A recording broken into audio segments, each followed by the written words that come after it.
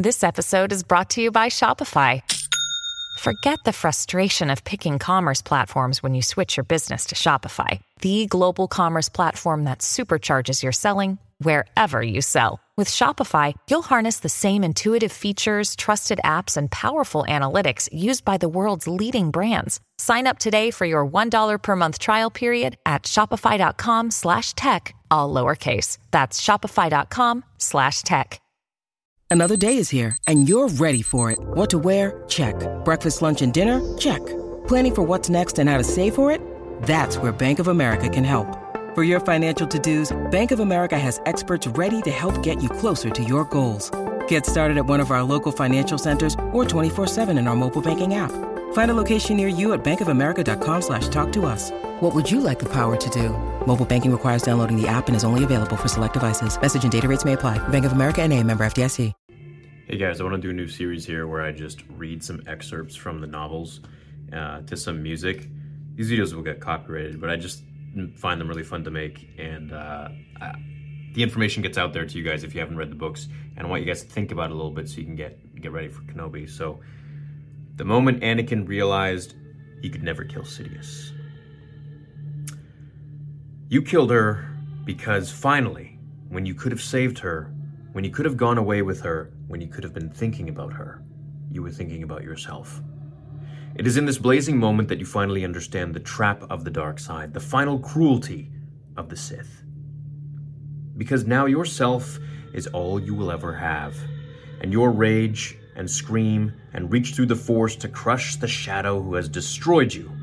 But you are so far less now than what you were. You are more than half machine. You are like a painter gone blind, a composer gone deaf.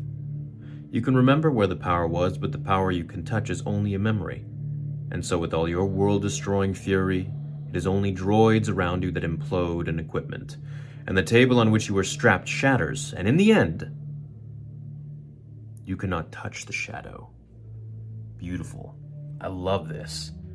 This is a little inner monologue from Anakin as he's being turned into Vader. And it really shows that he knows from that moment in Revenge of the Sith that he will never be able to kill Sidious. And if you didn't know in the book, Sidious's nickname was the Shadow. He was pure darkness, pure evil, and because he moved like a shadow. Super fast. I think the Revenge of the Sith book is one of the best books out there. For Star Wars for sure, yeah, but in general, I really like that book. It just goes into such depth and detail, as some might say. And I like the first part too, where he says, you killed her because finally when you could have saved her, when you could have gone away with her, which means that he knew that he could have just ran away with her to Naboo, like she said.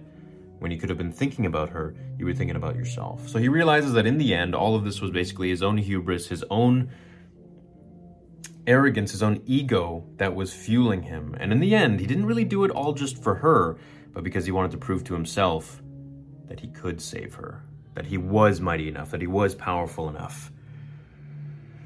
And then he was entombed in that suit of Darth Vader for years to come, for decades, until his son Luke Skywalker, which was the last piece of Padme that he could see, that he could have, returned.